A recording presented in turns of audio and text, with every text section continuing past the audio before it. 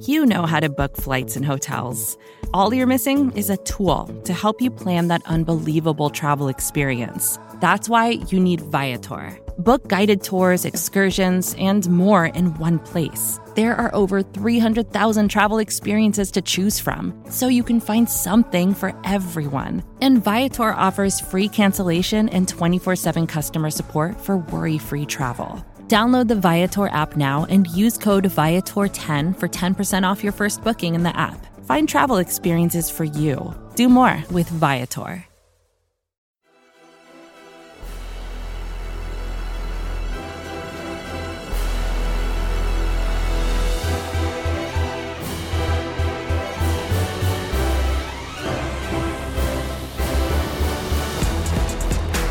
Good morning, and in case we don't see you, good afternoon and good night here on the SB Nation NFL show, specifically on Monday Football Monday. My name is RJ Ochoa from SB Nation's Blog on the Boys, where we cover the land of penalties, aka America's team. This is Monday Football Monday. This is the SB Nation NFL show. And a reminder before we get started that this show is brought to you by DraftKings. DraftKings Sportsbook is an official sports betting partner of the NFL. Download the DraftKings Sportsbook app today and use code SBNNFL for a special offer when you sign up. That's code SBNNFL only at DraftKings Sportsbook. As mentioned, my name is RJ Ochoa. This is Monday Football Monday, the show that gets your week started here on the SB Nation NFL show. We have a number of different ways, a number of different platforms that you can utilize to listen to, watch, consume our show however you want, except for intravenously. You can listen to us, of course, wherever you get your podcasts on the SB Nation NFL show. Look for us, subscribe, leave a rating, and write a review. You can also watch us on the SB Nation NFL YouTube channel, on the SB Nation NFL Twitter page,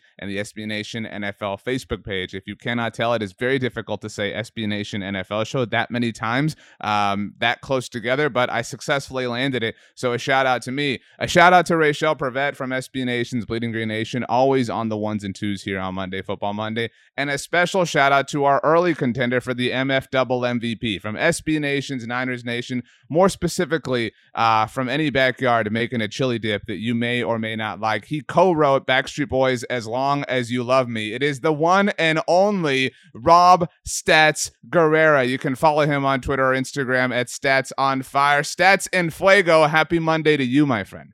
I don't care who you are. I don't care where you're from. I don't care what you did, RJ, as long as you love me. As I don't think anyone will believe that was not planned. Well done, Stats. That was amazing. Pete Tweeney may or may not be a part of Monday Football Monday. Where are you, Pete? I'm starting to forget what he looks like, if he's real. Maybe I concocted Pete sort of as a figment of my imagination over the last 2 years or so. Stats and I were actually the last people who you heard here on the SB Nation NFL show on the look ahead. And what we do, Stats, on the look ahead, well, first of all, you get to sit in the host chair. And so what I do on Mondays, I come in, I disinfect it. Get the germs off, get it all nice and clean and ready to have a good time. The chair is bored on Friday, if I'm being quite frank with you. So now let's jazz it up. Let's have some fun. Let's spin that wheel. Let's go up to Golden Hut, like in Bamboozled in that episode of Friends that Joey, Ross, and Chandler play. But it's time to look back. This isn't a look back, but we have a week of games. We have a whole set of preseason games that happened this past week. And normally on Monday Football Monday, we react to what happened. We don't have to go through every game. That would be a little bit silly here after the first official week of the preseason. But we can pick and choose. We can cherry pick the things that we liked or did not like, which is exactly what we are going to do here today. Winners and losers from the first week of the preseason. Stats, do you want to go first? Do you want me to go first? I actually think you do want me to go first. No, I would like to go first because I just like to talk on this show, if that's all right with you. Okay. No order. So if you want to have a winner or a loser, just go. Whatever is on your heart. Speak it, Stats. Speak your truth. All right, let's start with Chicago because I actually feel like there's two losers from that game. The first, I don't know if I should blame the Bears or the NFL. The state of Soldier Field was laughable this weekend. People were tweeting out pictures, and the NFL comes, they rush in, and they come, well, it passed the minimum standard requirement. Like, great, okay, then change the requirements. It's awful. And if you're the Bears, you have Justin Fields playing on. Like, Justin Fields has no help, right? He was the other loser, and through no fault of his own. The field is garbage, and his offensive line is garbage. That poor guy is running for his life. I don't know how you can invest in a quarterback the way the Bears have and then do absolutely nothing to help him in any way, shape, form, or fashion. Just look at the difference between the 49ers and Trey Lance and the Bears and Justin Fields. Trey Lance has like every opportunity, every luxury you could possibly want as a young quarterback. Justin Fields has nothing. He's just there. They're like, okay, Justin, good luck. Hope you're good. The poor guy's got no help in Chicago. I think this is a very fair. So, like, who specifically is your loser? The Bears organization, I guess. Okay. I always think it's funny in situations like this when the NFL or whoever, like whatever power it be, is like, well, it passed the minimum test. You're a multi-billion-dollar company. Like, why is the minimum like what we're aiming for? And it's not even like, like it was a Thursday game following a game they hosted on a Sunday, right? Where you're like, well, it was quick turnaround, whatever, this and that. And it's like, this was literally like the first game, like the first football game that took place at the venue. So how is the minimum suddenly like the quality that's involved? Also, when I saw stats, you can tell me, maybe this is outside of your particular musical taste, but an Elton John concert had to do with impacting the field. I saw there was a lot of great, like, I bet there was some tiny dancers on the field that, like, messed up. That was like that. The low hanging fruit was there, but you would think we learned that lesson from the Pro Football Hall of Fame game a few years ago, the Colts Packers game that had to be completely canceled because of everything that tarnished that turf ahead of that game. Why do we do this? Like, why is, if have Elton John come sing, you know what I mean? Like, quite the artist, Elton is, but don't schedule it this close to a game to where this is going to be an issue. And it's not like Soldier Field has not had terrible reviews when it comes to the quality of the turf before, which it's like Soldier Field and FedEx Field. It's like, if you're playing football in there, it may not go well. And, I saw Brad Biggs, who covers the Bears for the Chicago Tribune, was tweeting out that the field will be 100% resodded before the September 11th opener. That had been the plan all along. He said, you can't just go to the sod store and replace your field without pre-planning. Like, well, whatever the planning process is, Brad, it's got to be better. Like, it has to be better. And don't give me this, well, it was better than it looked. It looked pathetic, okay? It looked like a high school field. This is the NFL, like you said, RJ. It's a $1 billion business. Get the freaking field right. Okay. I feel bad for Justin Fields, and I feel bad. I so greatly, legitimately enjoyed this game, from the standpoint of, I'm a big Matt Eberflus fan, as has been well documented here on the SB Nation NFL show. So this was his first, opportunity. It was a preseason game, but still, like, first chance to run out the tunnel, shake the hands, take pictures and selfies with the family, things like that.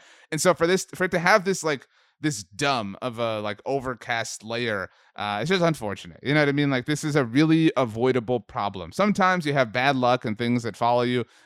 This shouldn't be one of them. But good start, Stats. Good starts, coming out with some passion. 10 out of 10 so far, your performance. I'm not awarding the MF double MVP, but just so everybody knows, everybody who's keeping score at home. Oh, we have an MF double MVP thing to settle when we get to that point, but we'll get there later. My first one, Stats. Are you ready? You went negative. I'll be the yang to your yin. I'll go positive. You actually mentioned my first winner, and it is San Francisco 49ers QB1, Trey Lance. That's right, baby. Trey threw. I know you have the stat off the top of your head. How far did his pass travel in the air? The touchdown pass? I believe like 34 yards. 34 yards. Yeah.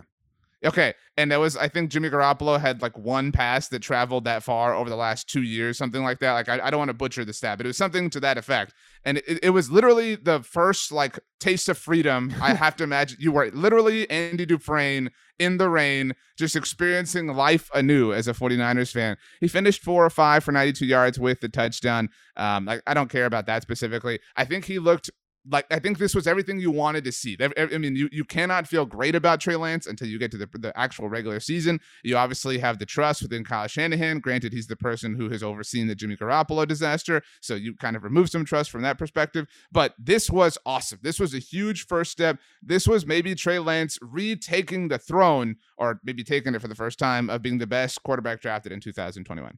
Like Andy Dufresne, I have crawled through a river of crap and come out clean on the other side.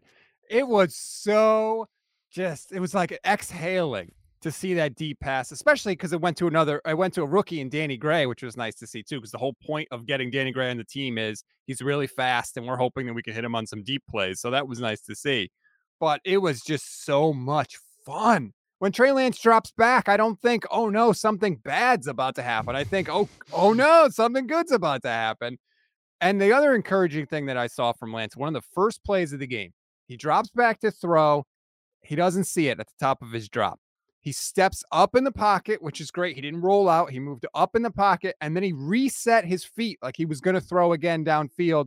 Didn't see it, and then he took off, and he ran like 7 yards, and he slid. So basically, he went check, check, check on every play, every aspect of that play. And it was really nice to see that he wasn't just one read, it's not there, I'm taking off and running. He really went through everything and exhausted all possibilities before he ran. I think that's a good sign. I think that's exactly what Kyle Shanahan wants. And the fact that he slid and didn't take a hit was just a relief. I think it showed a lot of growth from year 1 to year 2. I know we haven't done any sort of like divisional picks or things. They're like playoff picks, and we'll definitely do that on the look ahead as we get closer to the regular season. We have a big look ahead announcement coming soon. I don't want to spoil it. We've been kind of, tiny dancing around that subject as well. But so we'll reach a point where we do kind of like our picks for things like that. And I have to reevaluate the way I think about the 49ers. And I know that I don't think it's fair to be like, this has been there all along, because it hasn't. Like, I think this was a bit of an unveiling. And I have to imagine, as exhilarating and liberating as this was as a 49ers fan, it was probably also equally frustrating, because it was probably like this dude's first, not first, taste of action, because obviously he played sparingly last year, but it's like he clearly has the like tools and components necessary to be a functional franchise quarterback in the NFL, and which is what you and I talked about last week on the look ahead. Like, it kind of feels like the Niners just burned last year. Like, it was a successful season, you lose the NFC title game, whatever, but at what cost? Like, at the cost of time, at the cost of a year of development of Trey Lance, a year of his rookie contract. And so it's frustrating to feel like you could be a year past this moment, which was already exciting in and of itself when it comes to Trey Lance. So it's kind of like a 99% winner with a 1% loser baked in. You know what I mean? So just kind of is what it is. I also forgot to say, Stats, in my super awesome introduction where I apparently spoke too much, that Dallas Cowboys quarterback Dak Prescott is on this episode of Monday Football Monday. How could I forget? I was the one who did that interview. So in a little bit, we'll throw to that. And you can hear my conversation with him. You can also hear it over on Blogging the Boys Properties. But Stats, you're up next. We have one loser, one winner. Again, we'll see who wins MFL MVP, but I've been really positive. You've been kind of Eeyore about this whole thing. Yeah, I'm going to stick in negative town. Since you talked about my team, RJ, I got to talk about your team. And I know you were upset about this because you were tweeting about it over the weekend.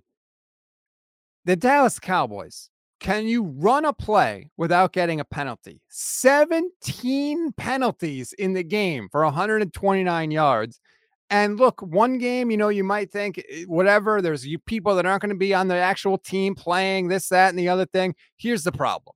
2 problems, actually. 1, the most penalized team in the league last year, the Dallas Cowboys. And 2, after the game, you've got Mike McCarthy standing up there, who I continue to tell you is a potato, and you don't want to believe me. He's standing up there just hand waving it away. No big deal. Don't worry about it. You guys are talking, you're making something out of nothing. You're either coaching it or you're allowing it to happen. And clearly Mike McCarthy's allowing it to happen, RJ.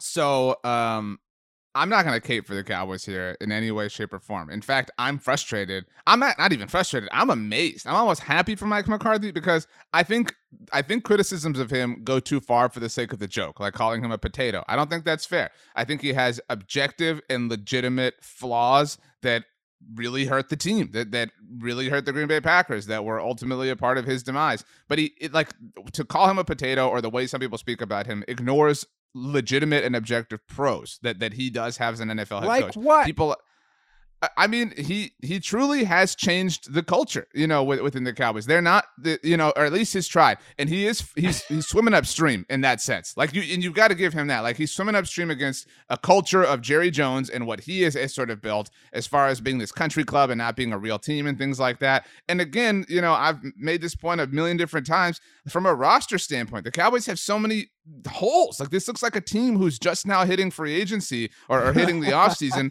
I mean, like, it truly is that way. I mean, and he's under a lot of pressure. His owner, his boss, publicly, dangled his job security in the name of keeping somebody else around him employed, a subordinate of his employed. And so, again, it's not a difficult boat he's in. But you're right. Like, there are things he does that seemingly don't make sense, and then he makes them worse when he speaks, which is definitely a legitimate and fair criticism of Mike McCarthy. So to set the stage, you're right, Cowboys most penalized team in the NFL last year, but unlike past seasons where the Cowboys would have issues in that department, not that they had them to that degree, and I've talked about this, I don't think I've caped for this in any way, shape, or form. They whined. They complained. Not just Mike McCarthy, but Dak Prescott at the end of the year, had his comment that he got fined about as far as fans throwing things at ref. DeMarcus Lawrence, CeeDee Lamb, team leaders moaning and groaning publicly after they lost to the Arizona Cardinals. The Cardinals lost 5 of their final 6 games. The only team they beat was the Cowboys, and the Cowboys came out after that loss and said, yeah, we were playing more than the Cardinals today. Like, losers. This is loser mentality for you to be out here whining and moaning and groaning. And so that was a big thing that we sort of, we're concerned about coming into the season from a Cowboys perspective. And it's the preseason. You're right. There's a lot of dudes who aren't going to be on this team, but in your very, very first, they had 14 penalties when they lost to your 49ers stats in the playoffs. They come out, they have 17 here, and that's only 17 accepted penalties. There were multiple plays where they were called for a penalty that featured multiple penalties. So, and then at the very end of the game, the Broncos declined a penalty in the name of kind of advancing the game. So, I mean, this could have very easily, if you approximate, been somewhere around 20. Now, this is where a lot of Cowboys fans fall, like, oh, well, Tyler Smith really wasn't holding. Oh, well, that really wasn't roughing the passer. Like, there's these ticky-tack penalties. Fine. You want to throw those out the window? I don't think that's totally fair, but, I'll give you that because it's the preseason. Okay, it's preseason for the referees too. Cowboys, I mean, there was a taunting penalty on Dante Fowler, one of their big free agent, I'm air quoting for the podcast, one of their big free agent signings has a taunting penalty that helps Denver ultimately score points. Kelvin Joseph, a second-round pick who, I mean, you can make an argument whether or not he should even be playing on the field because of off-the-field situations this past offseason. I mean, he's had one of the worst camps of anybody on the team so far. He has an offside penalty on a Brandon McManus field goal attempt that he missed. And that was near the end of the first half. McManus misses the field goal. He gets another chance, and he makes it. I mean, he literally gives them 3 points. I mean, so they had, multiple boneheaded plays like that are not a symptom of the preseason or ticky-tackness or whatever. And my big problem with the way Mike McCarthy addressed it, I don't have an issue. I know you do, but with him saying this is not a big deal, this isn't related to last year, I disagree with it. But what else is he supposed to say? Like, I hate that response. You know what I mean? But what else is he supposed to? I'll fix it. This is unacceptable. We need to get this right. Don't just act like there's no problem. He's whistling past the graveyard. I would prefer that. Don't get me wrong, but I'm not going to fault him for that. So those are different things. But what I will fault him for, and I thought you were going to mention it and you didn't, and I did a TikTok and Instagram reel about this. No big deal. I'm super hip and cool. Buried in that, like spiel of his that wasn't really kind of like touched on by the big national audiences is he said, you guys can write whatever you want. And it was like, whoa, like, what do you mean? Like, Thanks, you guys can write whatever you want. Yeah, like, we're not making this up. You know what I mean? Like, that was the line. Like, he was like, this isn't related to last year, but, you guys are going to write whatever you want. And it was said with this smugness and this arrogance. Like, I know you guys really just want to pretend like we have this huge penalty problem. So go ahead, go off with your keyboards. And like, no, dude, it's your fault. Like if you showed some accountability, I would come on here on Football Monday, I would defend you in an objective sense to stats, but I can't if you're dismissing it and if you're acting like not only is this not real, but it's the media's fault for conjuring up this conspiracy theory that you have way more penalties than you should. But RJ, that's my point. I don't know why you continually defend this guy. What does he do? He doesn't coach the offense. He doesn't come up with a defensive game plan. He can't clearly handle the media. He doesn't manage the team in any way, obviously, because they're still getting penalties left, right, and center. What would you say Mike McCarthy does? Because even you just admitted he hasn't changed the culture. So what are the positives that he is bringing? I think at first the argument was he oversaw the machine. He was just kind of not the general manager, but like the general manager. And that is tough in this organization. And I think, people like to to think, and I don't mean to poo-poo your team, but people like to think that other teams are on par with the Cowboys as far as like expectations or pressure. Like if we learn anything from the Mike McCarthy experience in Dallas, it's that it's not the same. You could be the head coach of the Green Bay Packers, one of the most storied, most iconic, most visible teams in the NFL, and that is a tadpole of a situation compared to the big frog that is the Cowboys, because we're learning that this is the way Mike McCarthy spoke for a long time. And I'm not saying that like nobody thought these things about him before, but it's all the more magnified here because of the stage. And so like that is an interesting just kind of social result of his tenure as the Cowboys head coach. But so I think early on, and I think it's fair to not dismiss 2020, but to say Dak was hurt, right? Like that was a difficult situation. You know, you have to give him some benefit of the doubt for that. But last season, I think he was overseeing things. He was managing all the personalities, managing, Jerry Jones. And you can certainly make an argument that that shouldn't be a factor on a functional NFL team, but it is. And so, I mean, he managed that moderately well. That was the only answer I could give you. Now, I mean, now it's tough. I mean, I kind of respect that Mike McCarthy is at least standing up for what he believes in. But what you're believing in is kind of silly at this point in time. Again, especially, kind of now blaming the media, pointing fingers here. Before it was the referees. The referees were out to get Mike McCarthy's team. Now it's the media. When is it your fault, Mike? When are you the one who's improperly teaching things? When are you the one who's not executing things at the level they're supposed to be executed at? There's no accountability from this team, and I'm with you in that stems from his disposition as a whole. He lied to Jerry Jones to get the job. Remember, he admitted in his introductory press conference that he lied to get the job. I thought that was overblown, but I mean, I can't defend it, but go on. They led the league in penalties last year. The first chance we get to see him on the field, what do? They lead the week in penalties. They had more penalties than any other team. Again, 17 accepted penalties for 129 yards. So clearly it's been a problem. He hasn't fixed it. I just don't know what he brings. When you're saying we're going to hire Mike McCarthy as our head coach, what are you getting, right? You hire Kyle Shanahan, great offensive play caller. Sean McVay, great play caller. Sean McDermott, great defensive coach. Matt Eberflus, who we just talked about, great defensive mind, right? So like, I want to see Mike McCarthy take control of the offense for what it's worth. Because to your point, sorry to interrupt you. What I do not want is this season to go poorly for whatever reason, and then for Mike to be able to sit here and say, I've never really had a chance. I never really got a chance to run my offense in Dallas. Yep. No, and I don't know who's still defending Kellen Moore. Like I'm not saying like his career is over. Like we've seen all of Kellen Moore, but right now there's not a lot to love. So you know what, Mike? Like again, like I would somewhat disagree with it, but I would at least respect if he said, you know what, I'm Frank Sinatraing this thing. Like if I'm going down, I'm doing it my way. Like this might be my last chance to be an NFL head coach. I want to be able to sleep at night in the future saying I did it the way I wanted to do, and it wasn't good enough. I can live with that, but at least I did it my way. I agree. Like you don't want to ever go up and like, well, I never really took control and I should have. That's worse. If you fail, okay. But if you never like try, that's even worse. So I just, my stance on this, RJ. I think he's just playing out the string. He's going to get fired after the year. They're going to bring in Sean Payton because that's what Jerry Jones has always wanted to do. And so I just think that they should have just got rid of him after last year. I mean, even the way last season ended, my God, they can't get the playoff because they don't know that you can't spot the ball yourself. You have to hand the ball to the referee. And then they blamed the official. Right. Then they blamed. And what did they say? We practice that play all the time, which means Mike McCarthy was coaching it wrong again. Right. Like I don't know how you defend this guy, but anyway, I put the Cowboys in the loser category. Right before we started this morning, ESPN's Todd Archer, who covers the Cowboys, wrote something, and the tweet that went out with his story was Dallas Cowboys banking on Dak Prescott to elevate inexperienced receivers. Good thing they don't have a lot of salary cap space at the whim to be able to go sign whoever they want. Good thing they didn't have an established veteran receiver on the team who they traded away for nothing this offseason. Good.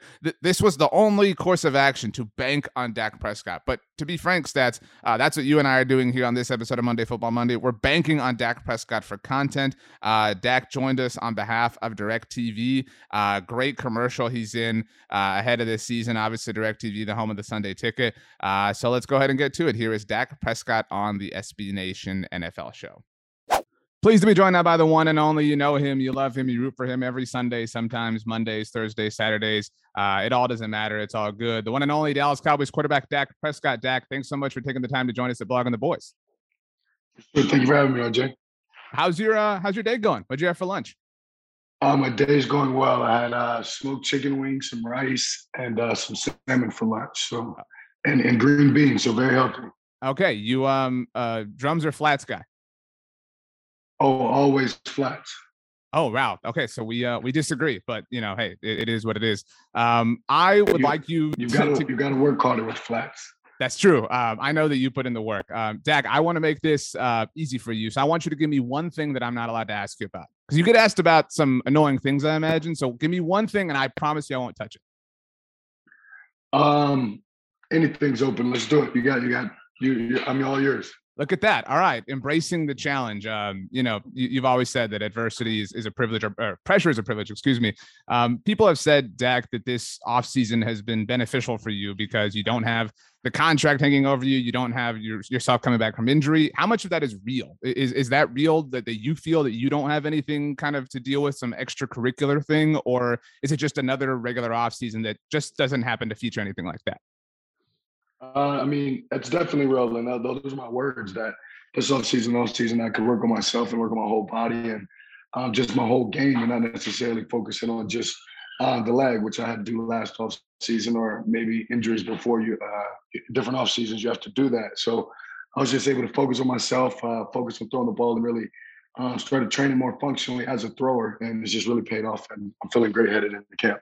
It's got to be nice, not having people take awkward photos of your ankles and your feet, though. I'm sure it's a weird spot for people to kind of focus on with their cameras and whatnot. But but worked out last year with the new shoe deal and things like that. It was fortuitous timing in that sense. Exactly.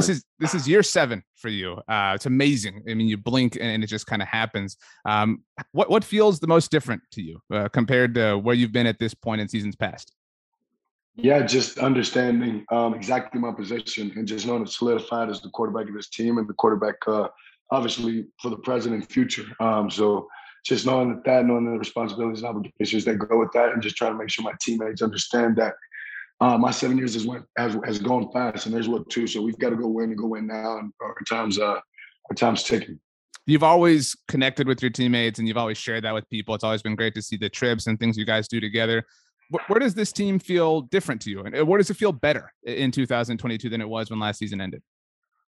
We're young. We're young, and we've got a bunch of rookies and second-year guys that are going to take a big leap. And I think when you have that, you've got guys ready and biting at the bit to make a play and make a name for themselves. And we got a lot of guys that will just because of that's their talent, that's the way they work, and that's the way they attack the day. So I'm just excited for these young guys to make a name for themselves and really help us out. Yeah, I asked you what you had for lunch a little while ago. One of my favorite stories you've ever told was about John Kitna's Golden Corral analogy and about how, the whole premise behind that is kind of taking what you're given, taking the chicken fried steak on the way to the prime rib. What analogy would you say kind of encompasses your game right now? Is it still that Golden Corral idea? Like where do you think you are as a passer, as a quarterback entering year 7? Yeah, I think it's the same thing. And making sure that I tell other guys that as well.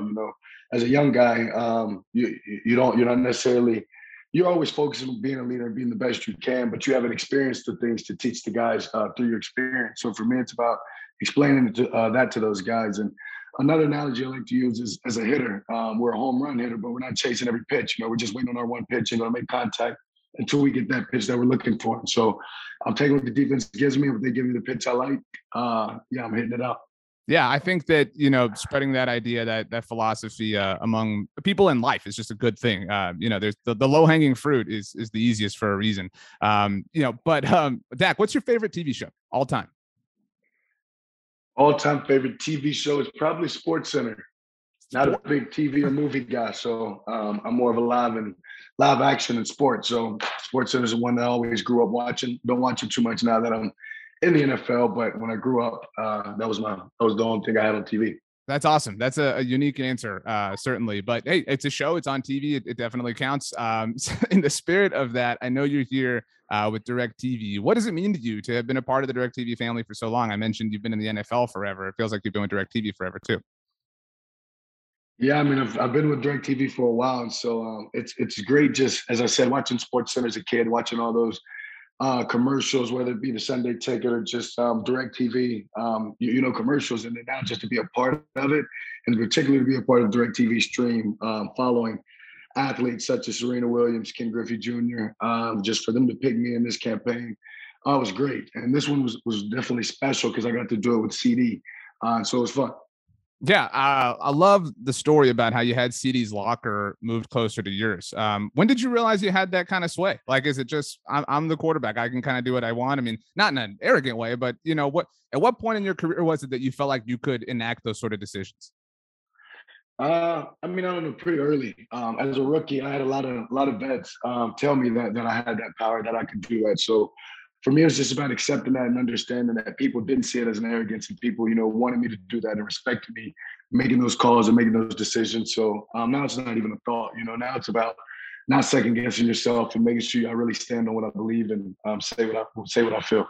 That's awesome. I'm sure kind of, getting the lay of the land early on helped with that. I mean, it's crazy to think that your era, by the way, coincides with the Star, and I know you started off at Valley Ranch, but the Star has been the Dak Prescott era as far as the Dallas Cowboys are concerned. On the subject of working with DirecTV, they've had some unique productions over the years. I guess productions is a loose term, loose way to put it. What was it like working with the Housewives? I mean, that's a unique element and a unique twist in and of itself. Yeah, no, it was awesome. I was honestly one of the top two commercials I've done. No doubt about it. And from DirecTV to everybody on the set, but then just getting to work with, as I said, a teammate and the Real Housewives, was fun. Obviously, they enjoyed it. Just being able to play football and tackle me and CD and beat up on us. And as you'll see, they just did a great job of merging the two, as so many viewers watch NFL games, and then again they watch Housewives. I think it's going to come together great without giving you too much of what it is. You mentioned Serena and Ken Griffey; those are really iconic athletes. How do you fit in with them in your mind? I mean, again, they've accomplished so much, and so have you. I mean, so early in your career, did you talk to Ken Griffey about the hitting analogy, maybe, like, and you kind of look for advice that way? No, I haven't gotten in contact with Ken Griffey, but I'm sure him and Big Poppy could relate to that. But for me, as I said, it's just humbling and a blessing for you to name those people and to know that I'll follow in their footsteps on this DirecTV stream campaign. But where I believe that we're similar is in our minds, in our mindsets, in the way that we attack, obviously, our sports, but everything else. And they've had a lot of success, and those are people that I'm chasing their success as well. You've been in the NFL for a long time, as mentioned, but it has gone by fast. And you're one of those unique players that has, obviously the injury 2 years ago, but started effectively every game of your NFL career. What stadium have you not played in? Because there isn't a lot that you really want to. Like, what venue are you looking forward to playing in eventually? Yeah, it's a good question. Because I missed that year, I feel like I missed 3 or 4 stadiums that I won't get again until probably 4 or 5 years. So there's a few, honestly. There's a few. Baltimore, Tennessee. We get to go to Tennessee this year. As being a fan of the game, I mean, you want to see everyone's stadium. You want to see the way that their fans react and just experience it all. So I'm just excited anytime we're stepping in the line. Tennessee late in the season. Good thing you wear the sleeves. Going to keep you a little bit warm. Last thing for you, Dak, before you get you out of here. I know you won't make any kind of silly guarantees, but if you had to come up with one word to define your approach to this season, what would that word be? Well, one word for my approach, man, that's a great question to put in one word, but focused and just focused on everything, so many aspects, but more so focused on my teammates and our goals, making sure that our goals are aligned, and make sure that we keep them at the forefront of our mind, and we focus each and every day about what we want to do in the discipline and the small things. That's a great word. We'll slap it on some t-shirts, some tumblers. We'll call it a day, and we'll stay focused on your upcoming commercial with DirecTV Stream. Thanks a lot, Dak. Best of luck this season. Happy day to you every single day, and get some wings try the drums next time. Appreciate you, RJ. Thank you for having me. Vacations can be tricky. You already know how to book flights and hotels, but now the only thing you're missing is, the actual travel experience. Because is it really a vacation if you're just sitting around like you would at home? You need a tool to get the most out of your time away. That's where Viator steps in. You can book guided tours, activities, excursions, and more in one place to make your trip truly unforgettable. Viator has over 300,000 travel experiences to choose from. Everything from simple tours to extreme adventures and all the niche, interesting stuff in between. so you can plan something that everyone you're traveling with will enjoy. Real traveler reviews give the inside scoop from people who already been on the experiences you're considering, so you can plan with confidence. Free cancellation helps you plan for the unexpected. And 24/7 customer support means you can travel worry-free. Download the Viator app now and use code Viator10 for 10% off your first booking in the app. Find travel experiences for you. Do more with Viator. Support for this show comes from Sylvan Learning. As a parent, you want your child to have every opportunity, but giving them the tools they need to tackle every challenge, that takes a team. Now more than ever, educational support tailored exactly to what your child needs can make all the difference. That's why parents have trusted Sylvan Learning for 45 years as the ultimate teammate in their child's educational journey, instilling in them a love for learning and a passion for reaching the next level. And Sylvan's Insight Assessment can identify gaps in learning and areas that could be of concern for your child. It's a 360-degree view into your child's learning that you can't find anywhere else, and helps ensure that your child didn't miss something in school that might put them at a disadvantage in the future. And right now, it's the best price of the year at $29. Go to sylvan29.com to learn more and get your child's assessment for only $29. That's SYLVAN 29.com. Stats, I know that you already listened to my interview with Dak Prescott. 100%. You've listened to every single word. You transcribed it all. So that being said, what was your favorite part of the interview?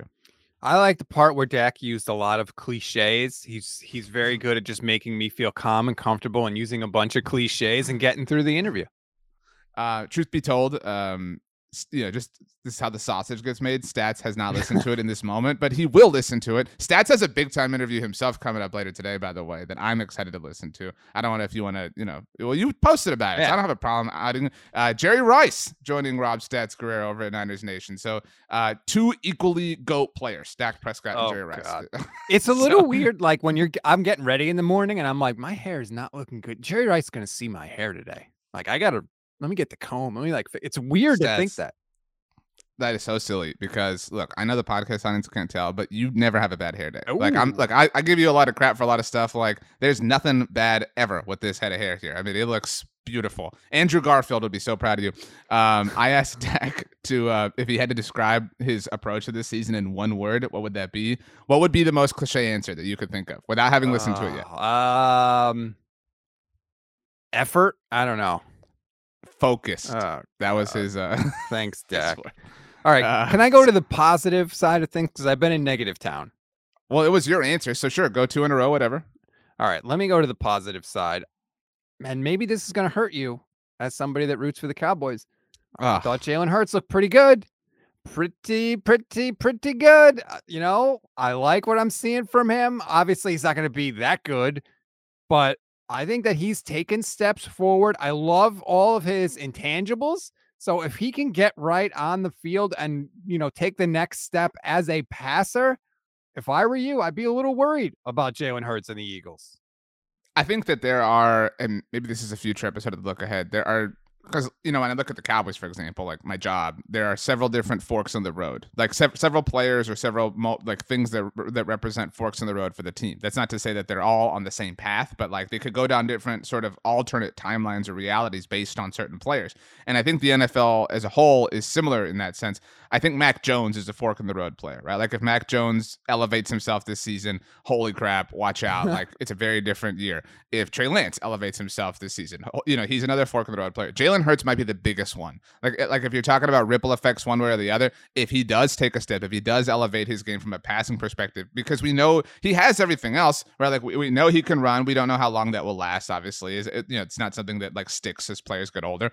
We know he has all the leadership qualities. We know his team is forward thinking. We know he has a supporting cast, a surrounding cast around him. We know he plays in a weak division, in the weaker conference. If he elevates his game from a passing standpoint, yeah. I mean, and I think, what we're ultimately saying is what Eagles fans have said all off season long. And I can tell you is one of the, the three legs of the NFC East mixtape tripod. Shout out to Rachel here, of course. I'm not fishing for MVP points, but a lot of Eagles fans stats say like if the Eagles had Dak Prescott as their quarterback, they'd be Super Bowl favorites. And I think you can make that argument, right? Like that's, I mean, what, I don't know how good anybody believes Dak is, top 5, top 7, whatever. But if you put that quality quarterback on that team, if that's who Jalen Hurts is, yeah, watch out. I think AJ Brown is his like, just throw it at the wall receiver, right? Like we're in the red zone, whatever. It's 4th and goal, it's 3rd and goal. I'm just gonna throw it up. AJ's a magnet. He's gonna come down with it. That's a really valuable weapon that not a lot of teams have. Like it's not easy to be a physical monster.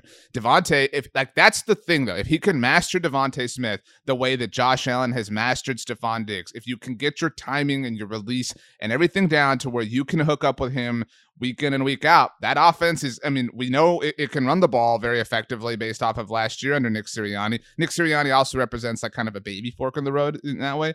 It was not the most fun thing in the world to see Jalen Hurts have a somewhat promising preseason game. 6 for 6, touchdown pass.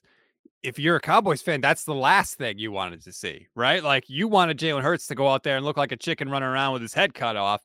That's not what he looked like at all. Just so you know, I'm picking the Eagles to win the NFC East. I was picking them to win that before this preseason game was ever played. Yeah, so you're basic. Sure. Kudos to Jalen Hurts. You should be worried. Cowboys not winning the NFC East. Just get ready for it. That's all I'm saying. You went twice in a row, so I think I should go twice in a row. Fine. But I've only done a positive so far, and it was so. Just to keep in mind, one of your bigger losers was my team, and your only winner was my team's direct rival. Mm-hmm. So just to put in perspective how good of friends we are, my winner, my first one, was your team. So again, like the balance of what's happening here, I just want I want people to be aware of when it comes down to time for MFW MVP, if I could lane that. But so time for 2 losers in a row. The first one, and it's I feel bad like picking on them, but you mentioned the Eagles. It was that game, the New York Jets. Robert Saleh, man, and some of the loserness is not their fault. Like the Mekhi Becton thing is not their fault. Even the Zach Wilson thing is not their fault. But Zach Wilson, what are you doing running? Like it's the game-winning play of the Super Bowl here. Like why are you scrambling inbounds? And I know that some of that's hindsight stats, but I think some of it is fair. And I don't blame Zach for that. I blame Robert Saleh. Like you got to know, like, dude, it's the first preseason game. You're coming back from an injury, to a degree. Like you cannot be out here wheeling and dealing like this. Like there has to be a level of measured, practicality with how risky you're going to be in the first preseason game. And now there's this massive domino effect. This is different from a fork in the road. So like the Jets season looks terrible, right? Like the Jets outside of the Cleveland Browns, the Jets might be having the worst time right now in the NFL. They're in line to start Joe Flacco in week 1. Do you know who the Jets play in week 1, by the way? Not off the top of my head. The Baltimore Ravens. Oh, think about that. It's so awkward and weird and kind of cool. But ultimately, and I don't like the verbiage that's happening here with Zach Wilson. We're thinking 2 to 4 weeks, but they won't know until they get in there and they take a look at this meniscus. That does not scream this is going to be 2 to 4 weeks to me. This feels like a left-footed start, and so I do blame the bad luck of it all. Like that's outside of the Jets' control. Some of it is just like they're the Jets. Like this is just these things happen to the Jets, right? But some of it again is controllable. I think you can fight against that from a practical standpoint. I think if you're Robert Saleh, you can say, look, Zach, nobody needs to go out here and play hero. It's the preseason. Let's just go out. Let's complete a few passes. Let's dump them off. Let's get in, get out, and move on to next week. I disagree with that. Yeah, because you're caving for Robert Saleh. Zach Wilson didn't get hurt because he took a hit. It was a non-contact injury. Yeah, because he cut back inside. Like, what are you doing? Oh, sorry, he can't make a cut on a football field. We do this. Well, not in a week where there are sods that aren't up to snuff across the NFL. The same thing happened to Jimmy Garoppolo when he tore his ACL. People are like, "What are you doing cutting back?" He's playing football. Yeah, in the regular season. I didn't know cuts were not allowed in the preseason. They shouldn't be. Why are you out there cutting in the open field if you're a starting quarterback on an NFL team? You don't need to be doing that in the preseason. That's crazy to me. Is it bad luck? Yes. Are the Jets snake bit? 100%. But you're right about the effect that this could have, because if it is a more significant knee injury, I do feel like that could cause potentially the Jets to look for another quarterback. Like, that changes the whole trajectory of things. And it's just, what a terrible start, right? The first is Mekhi Becton gets hurt, and then you're like, all right, well, they signed Dwayne Brown. That's a pretty good move, right? You kind of mitigated that a little bit. But then for Zach Wilson to get hurt, and of course for them to then insist that Joe Flacco is a starting, no, he's not.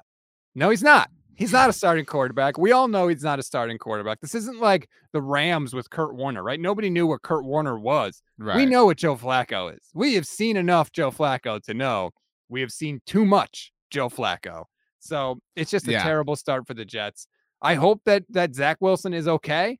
They sent him to Dr. Neil Elatrash, who is the same guy that did Jimmy Garoppolo's knee injury and Nick Bosa's knee injury. And I think Tom Brady when Tom Brady went down. But it is scary to hear them say, well, we think it's a meniscus, but we won't really know.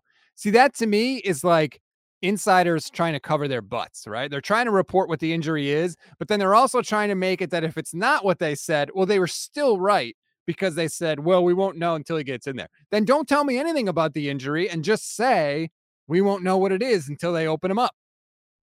I also think, like, because I'm not a doctor, but like, you're aware of what the worst case well, no, unfortunately. So don't heed the advice that I gave you previously about that thing that you asked me, that sensitive thing. Like,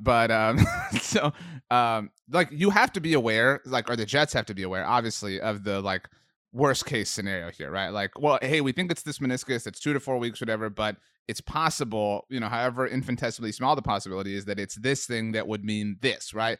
And so to me, I agree with you that it's like the covering of tracks, but I also think it's the buying of time. Say it's the oh no injury that takes him out for like 3 months, right? So this buys the Jets time to figure out their plan, right? Like the Cleveland Browns are in this situation where, they're thinking like, well, if Deshaun is suspended, we might trade for Jimmy Garoppolo because we think we have a functional roster to contend, that Jimmy can kind of oversee and steer the ship on. I don't think the Jets are in that boat. Like I know this is a weird spot for you because you're kind of looking for avenues or opportunities to trade Jimmy Garoppolo. You're not like rooting for anybody to get hurt. This would seemingly present an opportunity, but the Jets aren't in the same place as the Browns are. They're certainly not in the same place morally to tease a future loser. But these are the Jets. I mentioned their first game stats. I just want to quickly. These are. It's difficult if they're Zach Wilson lists. Even if they have Zach Wilson, I think you can make an argument that they might not get a win until week 12. Okay, so hear me out.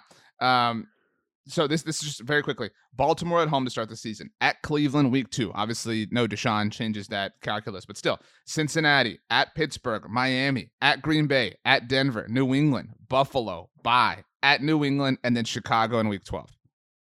Could you not see them losing every single one of those games? Yeah, if they won one, I'd be surprised, right? If you flip it around, and you're like, they didn't lose all those games, I'd be like, damn, really? Which one? Who did they beat? You can argue like Miami, maybe we don't know exactly how that's going to look. We don't know what Pittsburgh's going to look like, whatever, things like that. But like, if we're talking like benefit of the doubt and stuff, I mean, it's not like snake bit, whatever. Yeah, not a good time. But are you ready to move on? Yes. I have a few more. Okay, I've got another one too. Okay, well, I was gonna get to go twice in a row, so you already like ruined that. So I think we can agree very quickly. Loser Joel Bitonio in the Cleveland Browns, right? Like we don't need to spend a lot of time on that. I don't think we want to spend a lot of time on this. Tell but people what was why his exact? We're citing. Yeah, well, I know, but I know you're gonna pull up the exact quote, but the Cleveland Browns visited the Jacksonville Jaguars for their preseason opener. They were booed relentlessly, as you can imagine. And Joel Bitonio gave an interview. I don't know exactly with who. That's why Stats is checking this. And said that that's going to be the case this year. It's Cleveland against the world, which was really, really tone deaf. Like, really, like, what are you doing, dude? Like, what? Like, I mean, it's possible to acknowledge that you're going to be booed wherever you go without being like, can you believe the whole world is uniting against us? What a bunch of villains that are out there that fill this world. I mean, it was just a really, really. I tweeted this when the story came out. Anytime any person associated with the Browns has spoken about this, they have made this worse. This is not a difficult situation to navigate. Like Joel Bitonio could have said, obviously, we're expecting that. It's something that we need to prepare for, and we have to be ready to deal with. But instead, he tried to flip it around and make the Browns victims. And when you sign a serial sexual predator to be the face of your franchise, and you give him the biggest quarterback contract, and you fully guarantee it, You are not the victim. You have done this to yourself. And it's just so tone deaf. When people say it's us against the world, usually it's because like people don't think you're very good. Like it's usually undue criticism that you're talking about. It's not criticism you get from signing Deshaun Watson to play quarterback, and people are going to be upset about that. This just in, Joel. We don't want criminals to be quarterbacks, okay? Sorry. And don't miss me with that 2 grand juries didn't decide to move forward with the case. Garbage, okay? It is garbage. And yeah, you deserve every boo you get. And I'm sorry. I hope the Browns lose every single game, because they chose this path. That might be one of the wins that the Jets pick up. There you go. Before my other loser, I just wanted to say I haven't read Football Morning in America yet. We started this a little bit earlier than usual, but I just saw this tweet. Peter King said in Football Morning in America, I think only one thing in the preseason meant anything much this weekend. 17 penalties by the Cowboys. Like whatever. Anyway, my other loser, we don't, again, like we're kind of up against it, so we'll just kind of blitz through these. The Indianapolis Colts first team offense. It takes me no joy, stats, to report that the Colts got worked by Buffalo's second string. I would actually just say the Colts in general, because they got worked by Case Keenum. Like they got worked in every sense. And this wasn't like, the Colts just trotted out Nick Foles out there the whole entire time. Like their first team offense did not look great. And is that like a death sentence for them? No, it's the preseason. All that context matters. It was not a good look though. It's also not a good look for Nick Foles to not look great, because all similar to Carson Wentz. He's reunited with Frank Reich. Watch out now. Nick Foles under the impressive leadership and tutelage of the almighty Frank Reich. No, like I'm so sick of these Colts narratives, and like they've made themselves victims in very different ways than the Browns have, obviously. And I'm sick of it. I'm proud of you, Bills. My AFC. I know I've had some issues with the Bills too. That's what happens when you love somebody, Stats. You go through, you got to be able to love somebody to be able, to kind of work through that. And I love the Bills, and I'm so happy that they embarrassed those frauds up in Indianapolis. I think you do take a little bit of pleasure in that. It sounds like you certainly do. But Matt Ryan played into the second quarter. This is Matt Ryan. This is not his rookie year. Playing into the second quarter in the first preseason game was a little surprising, but I agree with you, right? The last two Foles and Reich, they were supposed to be reunited. Foles and Wentz, excuse me. They're supposed to be reunited with Frank Reich, and neither one of them has looked great. And it's like, well, maybe Frank Reich is the problem. Maybe the problem isn't the quarterbacks that he's bringing in. Maybe it's him. So I agree. Not a good look. And stock down, Colts. I don't think it's like the problem's him.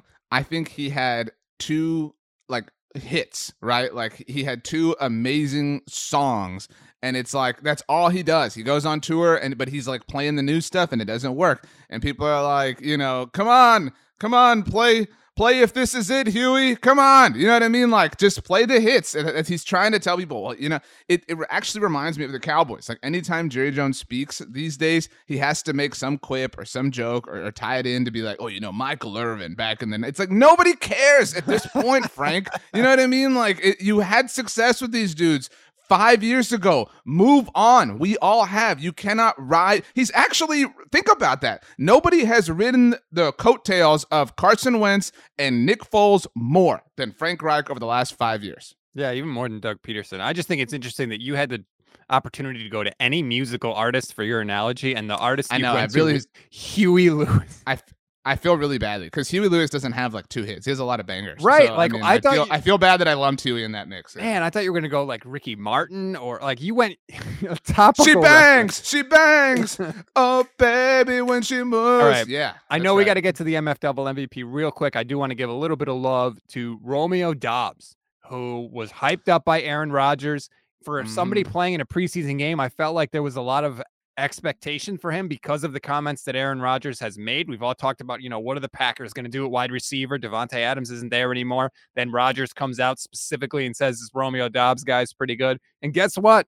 He caught a long touchdown pass from Jordan Love. He should have had more. He was blowing by 49ers players in the secondary all night long. Love actually missed him on a couple of plays where he was wide freaking open.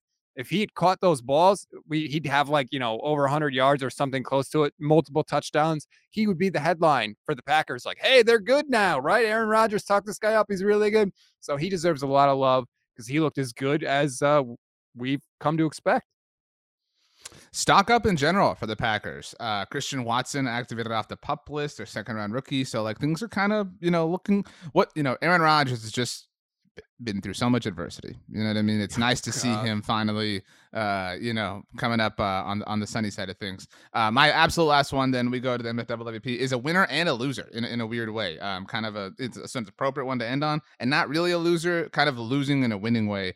Mike Tomlin and the Pittsburgh Steelers, in the sense that they got no clarity on their quarterback situation because they all played well. I mean, like, I can't think of a scenario where that's been the case. And I'm not saying that like the situation was muddied, but Mitchell Trubisky starts off 4 of 7, 63 yards, throws a touchdown. Okay, cool.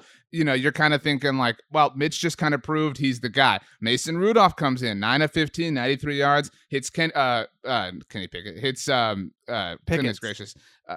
Pickens, thank you, George Pickens, for the touchdown. So he not only scores but lights up the young rookie receiver that everybody's excited about. So you got that juice coming in. Okay, Kenny Pickett, we've seen what we've seen from Trubisky. Even Mason Rudolph had a nice day, but it's difficult to kind of top this. Comes in 13 of 15, 95 yards, 2 touchdowns, including the game winner. So you're kind of like, it's a fun time. I'd have to imagine it's so much fun to be a Steelers fan. It's a very different thing than you've just kind of been stuck in for a very long time. And so that's got to be cool.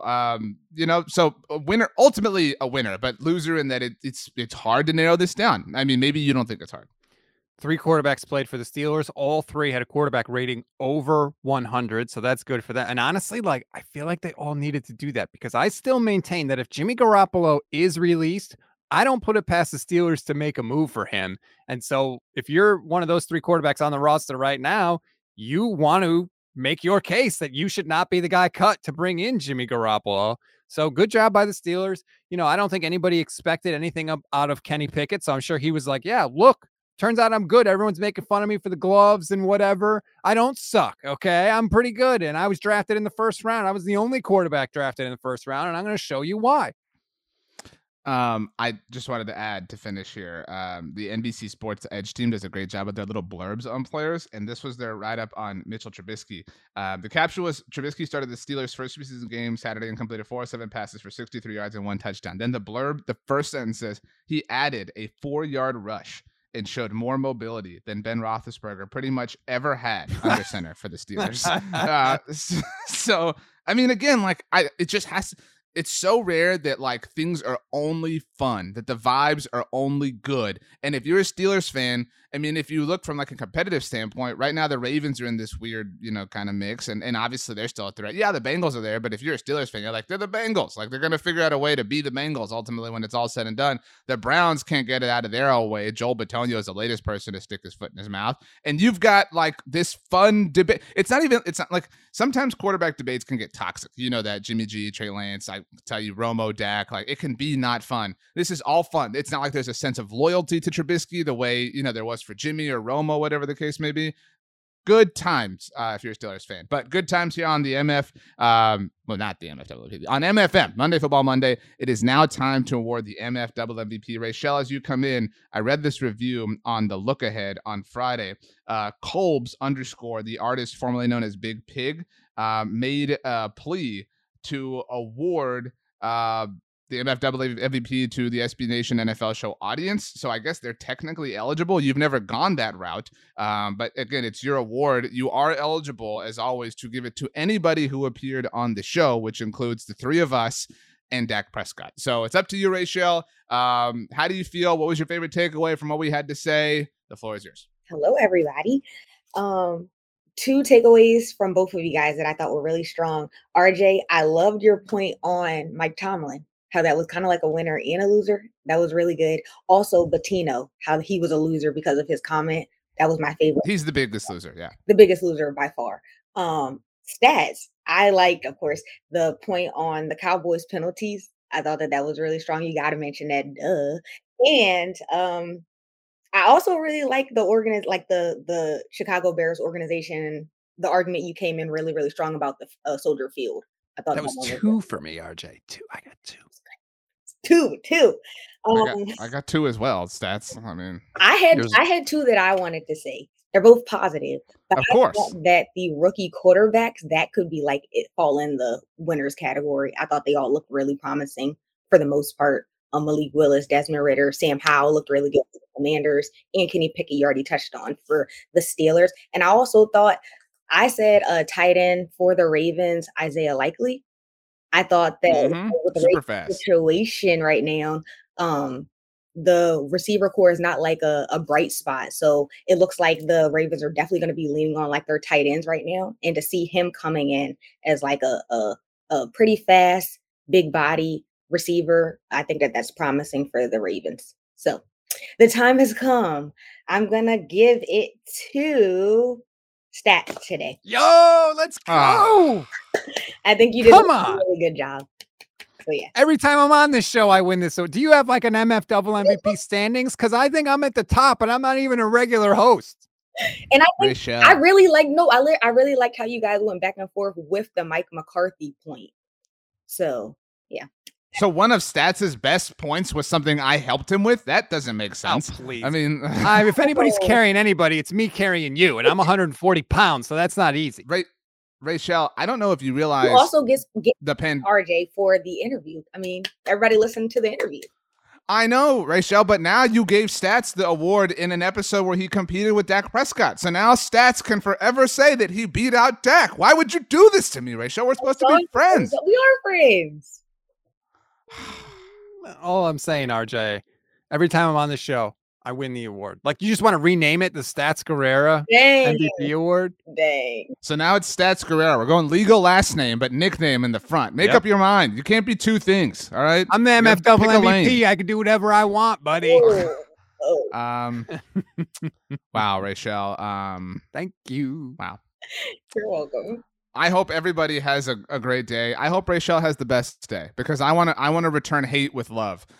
So that's where I'm at. Stats, I hope, congratulations, Stats. Well earned, well fought. You deserve all your flowers. What's your favorite kind of flower?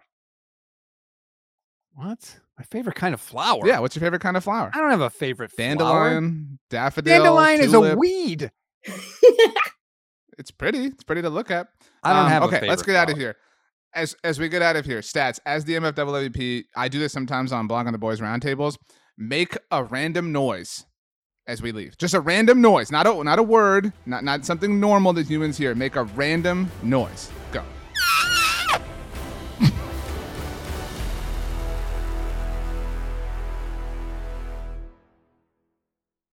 Support for this show comes from Fundrise. Buy low, sell high. It's easy to say, hard to do. For example, high interest rates are crushing the real estate market right now. Demand is dropping and prices are falling, even for many of the best assets. It's no wonder the Fundrise Flagship Fund plans to go on a buying spree, expanding its billion-dollar real estate portfolio over the next few months. You can add the Fundrise Flagship Fund to your portfolio in just minutes, and with as little as $10 by visiting fundrise.com/Fox. Carefully consider the investment objectives, risks, charges, and expenses of the Fundrise Flagship Fund before investing. This and other information can be found in the fund's prospectus at fundrise.com/flagship. This is a paid advertisement.